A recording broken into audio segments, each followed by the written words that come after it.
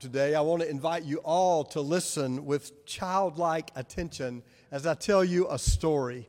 I want to tell you the story of a church called Park Road Baptist Church. I'll start that story in just a moment, but one word of introduction to this series. Over the last several years, Amy and I have enjoyed finding ways to preach together, to divide the sermon time. It's given us two different angles to come at for any of those sermons, and this summer we want to do the same. I will speak probably first each Sunday, giving you, like today, some facts and figures, some details as we survey the life of Park Road Baptist Church. So I want to step with you through the history of Park Road Baptist Church today, and then Amy will step up and offer a homily based on the text. Now, one word of apology to Amy and explanation to you for the text chosen. You know, I'm responsible for doing our long-range worship planning. And so when I put together this series last summer at my preacher camp, I had this idea. Let's talk about who we are as a congregation, where we've been, what's important to us, what's distinctive about us. And then I thought, well, you know, we're Baptists, so we have to use the Bible. So what are we going to preach for those sermons?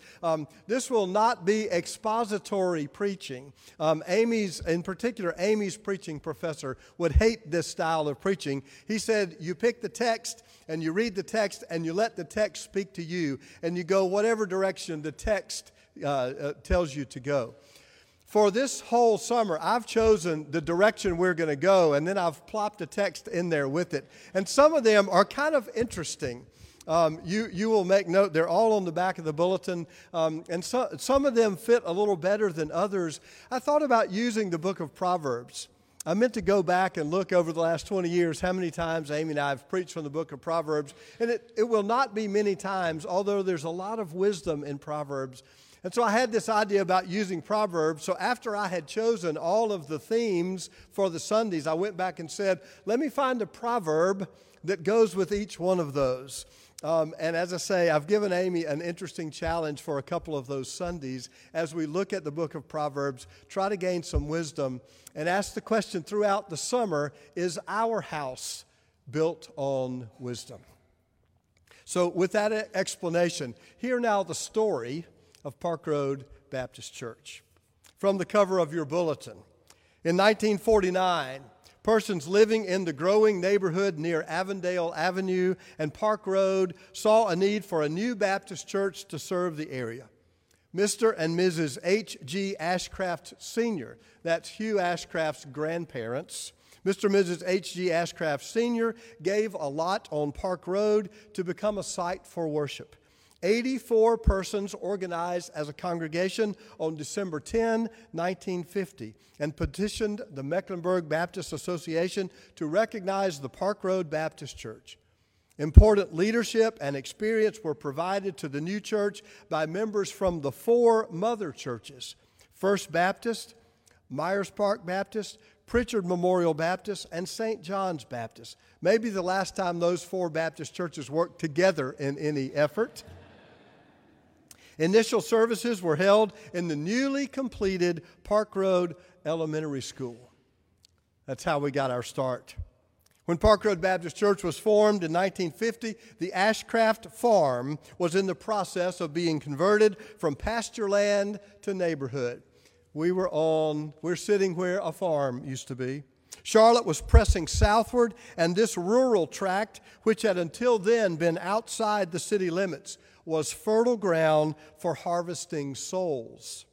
Charlie Milford, called as Park Road's first pastor on Easter Sunday, 1951, would tell you that he came to Park Road Baptist Church as an evangelist. His calling, I've heard him say many times, was to save souls like brands from the burning. To save souls like brands from the burning. The mission field in which this church was planted was, in fact, fertile ground. The new Ashbrook Neighborhood Association was growing, and a new shopping center across the street on or near land from the farm owned by the father of Billy Graham had increased the attractiveness of the area, especially for young families. The church grew quickly from those first 84 organizing members to number more than 800 a decade later. The church built its first building in 1952. Our current youth building was a fellowship hall that served as a sanctuary until the new chapel building was built 2 years later. By the early 1960s, with another decade of growth to church and community, what we now call Milford Chapel was supporting 2 Sunday schools and 2 worship services every Sunday morning. So plans were made to construct the current sanctuary, which was dedicated on June 7th, 1964, with a capacity crowd of 900 people in this room, including the choir loft and the large narthex for overflow seating. A promotional brochure for the sanctuary building boasted total seating capacity of 1,250 persons. The classrooms to my left and the church offices to my right were originally designed as transepts of a cross-shaped sanctuary. When the space was needed, the large accordion doors you used to see right here were opened up, and they went into those pocket doors you can still see on the sides that opened up into the sanctuary. The room would seat 1,250 people, including the choir and the narthex, which they called the gold room at the time. As the church continued to grow, a 4th building with educational facilities for 600 children was completed in 1958. That year, a new kindergarten was established, and in 1969, the church opened a daycare center providing quality care 5 days a week. The Child Development Center, now our oldest ongoing ministry in the community, serves 125 children ages 6 weeks to 5 years every day of the week on this campus. When this sanctuary was opened in 1964, the chapel was converted to a fellowship hall, and several small classrooms became a kitchen, the pantry, and the dishwashing room. And that building functioned in that capacity until our community center was built in 2007. And 2 years later, we were able to renovate the chapel space. On March 11, 2012, we named and rededicated the building as Milford Chapel. Charlie Milford would have hated that. He didn't believe in naming anything after anyone. He was rolling over in his grave that day, but it was appropriate to call that space the Milford Chapel. Now, I wanted to give you a sketch of Park Road's history through the construction of 5 buildings, not because brick and mortar has ever been the most important feature of this church, but because those physical structures do point to the church's history within a new and growing community and a commitment of the church to provide physical structures that match its vision for work within the community. The dedicatory program printed for the opening of this sanctuary begins with these words: "Her buildings reflect the character and the ministry of a church.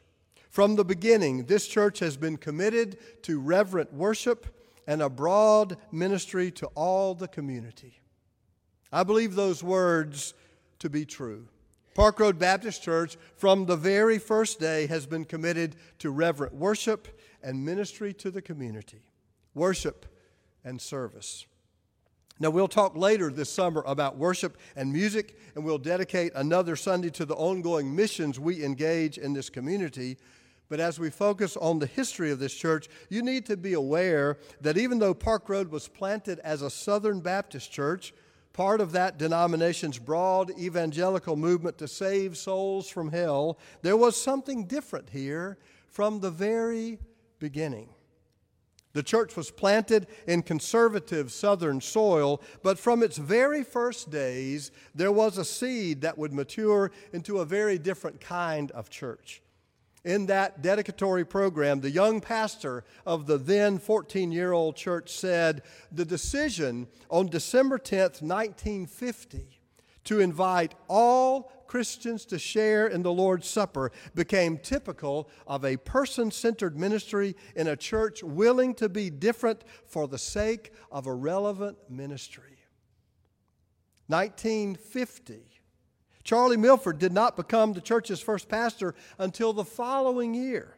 So even before those 84 organizing members called their first pastor, they had made a decision that would set a very Baptist course for a very Baptist church.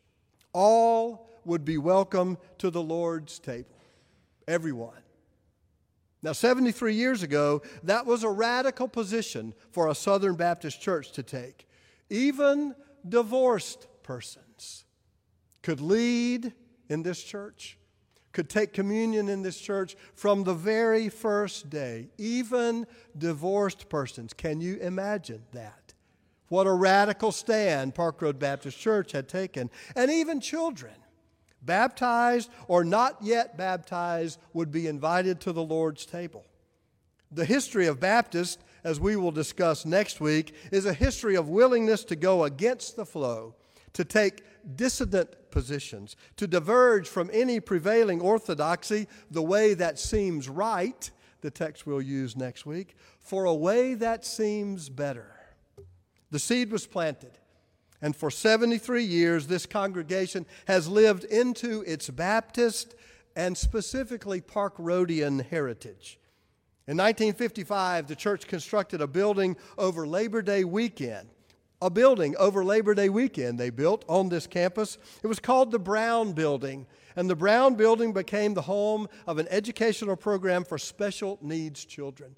A program that operated 2 hours every Sunday morning for more than 30 years. I don't have the full history of that, but I remember years ago, Mary Edens, who volunteered in the church office and knew everything about the church. Something came up and we said, Mary, tell us about such and such that went on in worship or a minister or something. And she said, I don't know.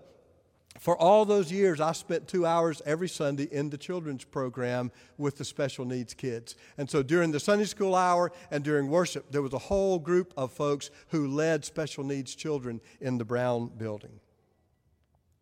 In 1958, the Roswell chapter of Alcoholics Anonymous opened, and that group celebrated more than 50 years of service before the chapter closed a few years ago. In December 1969, the church's long-standing involvement in interracial programs was continued with the formation of the 10-church Baptist Metropolitan Ministries.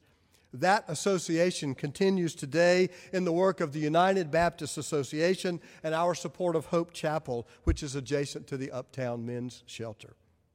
In 1972, the church adopted a policy it called non-coercive baptism, stating baptism by immersion is provided for those not previously baptized and offered to all others. Offered, but not required. That policy, along with the affirmation of women in all roles of leadership, led the church to being disfellowshipped from the local Baptist Association.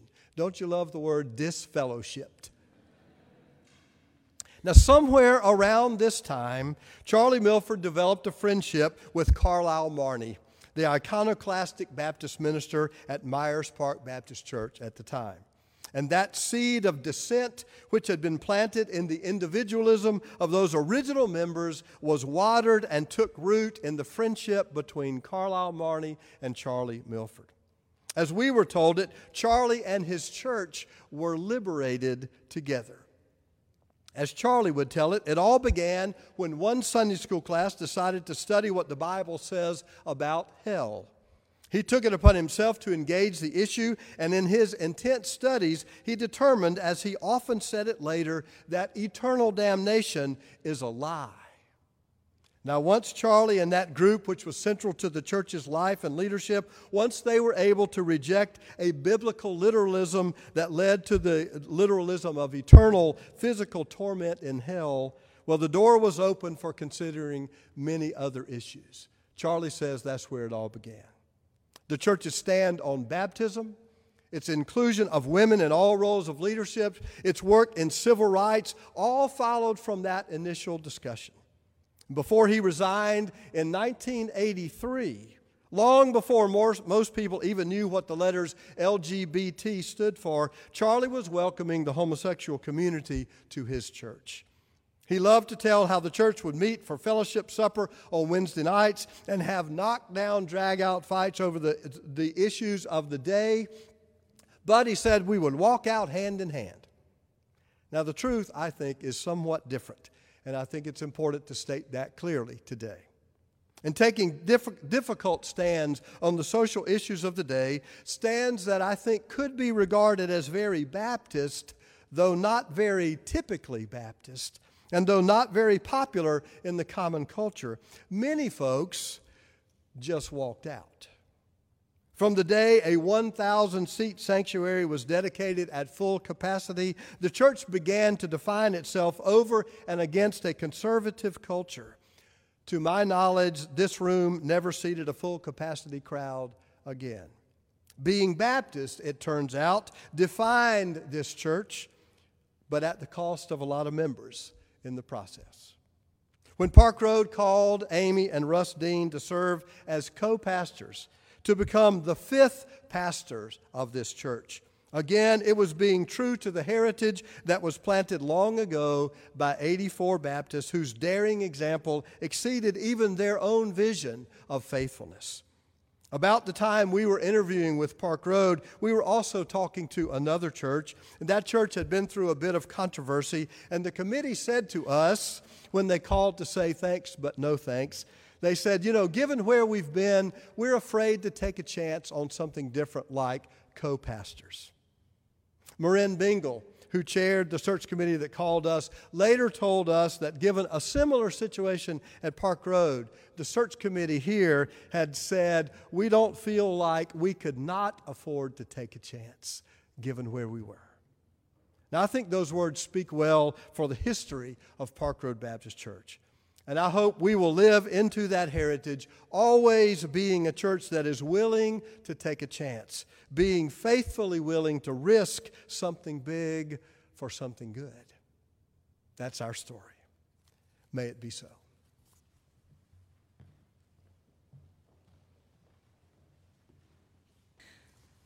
The Proverbs are often short and sweet. Better is a neighbor who is nearby than kindred who are far away. Iron sharpens iron, and one person sharpens the wits of another. You've heard the ancient story. Two things. First, when we moved to Louisville, Kentucky in 1989 for seminary, that was far, far from home, and I did not want to leave home because my father had taught me that family was everything, and it is. Well, almost everything. I didn't know that I would meet people upstairs and next door neighbors that would become family for me. And they changed me and moved me and grew to know the me I was becoming even more than my family of origin did or even does. So I totally have lived this first short and sweet truth. Better is a neighbor who is nearby than kindred who are far away. In so many ways, you have become my nearby kindred.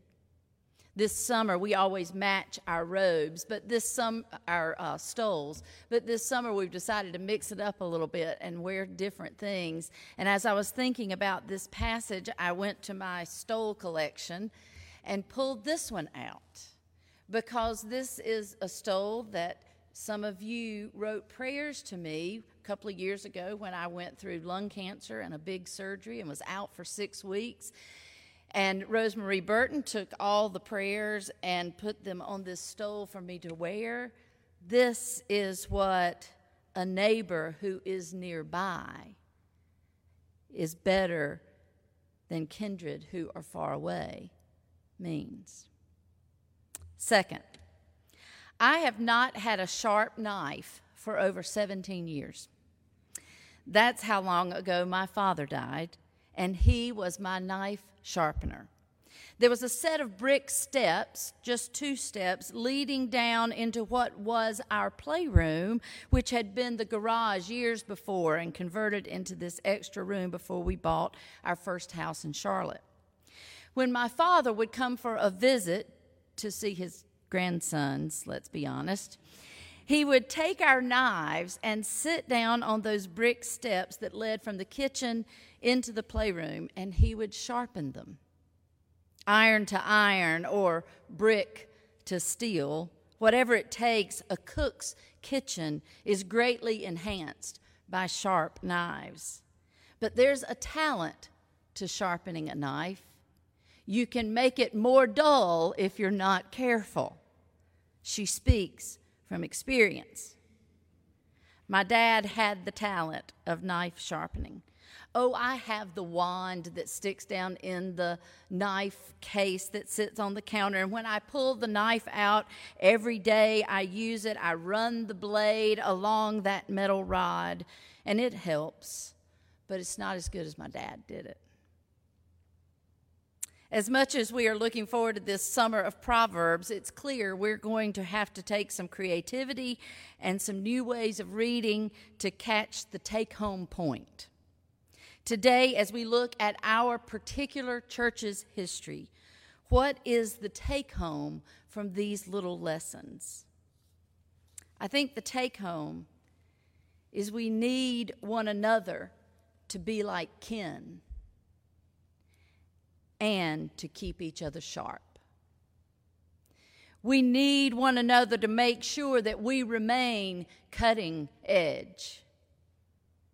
We need one another, period. There are so many churches in town. It seems like practically one on every corner, and many of them are very similar to one another. It takes work to be different. And not different just for the sake of being different, but different for the sake of welcome. Different for the sake of amazing grace. Different for the sake of social justice. Different for the sake of love. Different for the sake of all are welcome in this place. Different for the sake of inclusion of women and people of color and LGBTQIA+, and inclusion of people of different faiths or no faith. It's not by accident that we are who we are.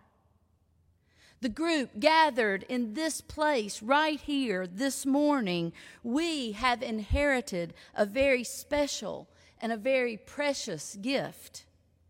And it is incumbent upon us for iron to sharpen iron, for us to be kin in this place and sharpen each other so that 25 and 50 and 100 years from now, there might still be a group of people gathering together as Park Road Baptist Church in the name of Jesus Christ to be different enough with a message of the gospel of Jesus Christ that brings people in without judgment or fear or condemnation.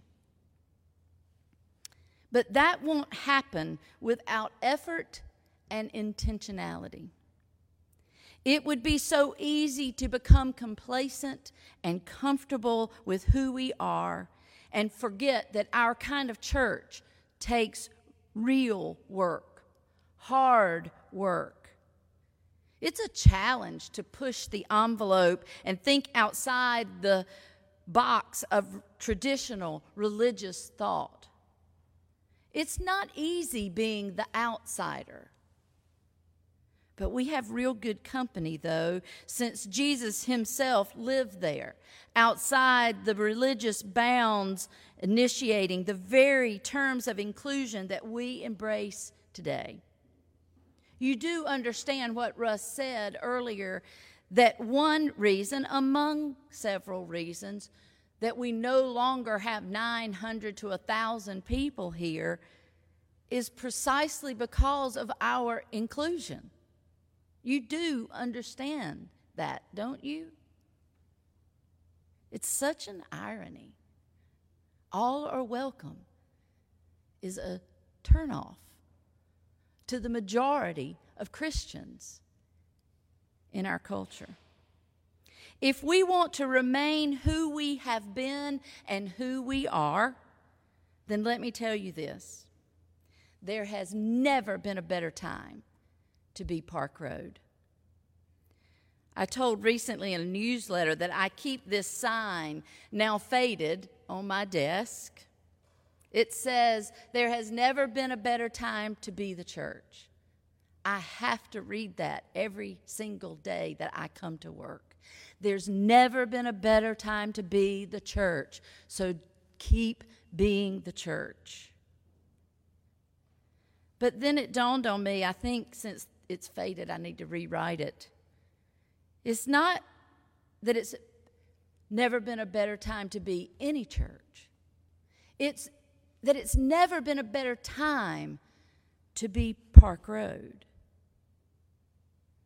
That will take us being intentional to the vision, to the history that we have been handed. I want to read you a letter that we wrote to the church that went in the back of the program for our 50th anniversary worship celebration. So, on December the 10th, 2000, we had been here all of 2 months. Everything had already been planned for this slick worship service. We didn't have to write one thing or do one thing or make any plans. When they made the plans for this service, they weren't even sure new pastors would be in place. So we had nothing to add, though I think somebody on the committee said, "Hey, would y'all write a letter for the back of the thing and tell us something that might inspire us for the next 50 years? Well, we read it this weekend, and I don't know that I've looked at this letter since the day we wrote it, but it still rings true. So I read it to you today, June 11th, 2023. Dear members of Park Road Baptist Church, what a joy it is for us to be able to participate in a service such as this. We're thrilled to be a part of the rich history of Park Road Baptist Church and to be given the rare opportunity to serve together as your pastors. We are grateful for the legacy which Charlie Milford and Alan Lehman, as well as the many other gifted ministers, auxiliary staff, and dedicated laypersons leave for us. Your first 50 years have proven to be completely Baptist in the very best sense of the word. You have worked and served together, proclaiming the gospel of Jesus Christ and ministering to the needs of the community, and you have celebrated joys together and weathered a few storms along the way. What a wonderful foundation for another 50 years together. What do we see in the next 50 years? Though we obviously cannot read the future, we do have a vision. We see, first, a wonderful and long relationship ministering together with you. I was thinking like 5 years. Your welcome has been warm and genuine, and your trust, your courage, and your excitement have created for us an environment which feels like a homecoming, a place where we look forward to putting down some roots. We see and sense also a vision of growth here, which is not ours alone, but which is stirring through this congregation. Growth has many facets: spiritual, fiscal, social, and physical, and we feel an awareness of the need to move forward slowly but intentionally, seeking more maturity in all of these areas. We see an older generation who is willing to dream new dreams, but has the wisdom of experience to help us apply caution and integrity to our efforts. Not that 75 is old, but keep in mind that those that were 75 years old reading this that day are now 97 years old. We see a younger generation who's already providing energy and excitement, which are necessary for our growth, and who are also parenting a new generation of children and youth who will be our future. You recognize that the third graders that were reading this letter are now serving on the personnel committee and as deacons in this congregation. Does that blow y'all's minds? We sense a desire in Park Road Baptist Church to maintain a healthy balance between remaining who we are, claiming what is distinctive about our style of worship, leadership, and service, yet pressing toward who in Christ we might yet become. Where will we be in 50 more years? We cannot begin to imagine the world in the year 2050, though it seems much easier to do in 2023, doesn't it? But because we can't begin to imagine the world in the year 2050, let us concentrate on who we will be for the years which lie ahead. For God's sake, then, let us continue to be Park Road Baptist Church, together in heart and soul, and this will always be enough. Grace and peace, Amy Jackstein and Russ Dean. Let us be kin to one another, and let us sharpen each other, because there has never been a better time to be Park Road than right now, right here, as we move into all that is next. May it be so. Amen. Let us pray. Gracious and loving God, for all that has been, we give thanks. For all that currently is, we give thanks. And for all that is yet to be, we cannot wait. Give us an eagerness and an excitement as we move into each new day and each new time. Help us to be the people that you need in this world to bring about radical hospitality, social justice, and inclusion of all people. In the name of Christ we pray. Amen.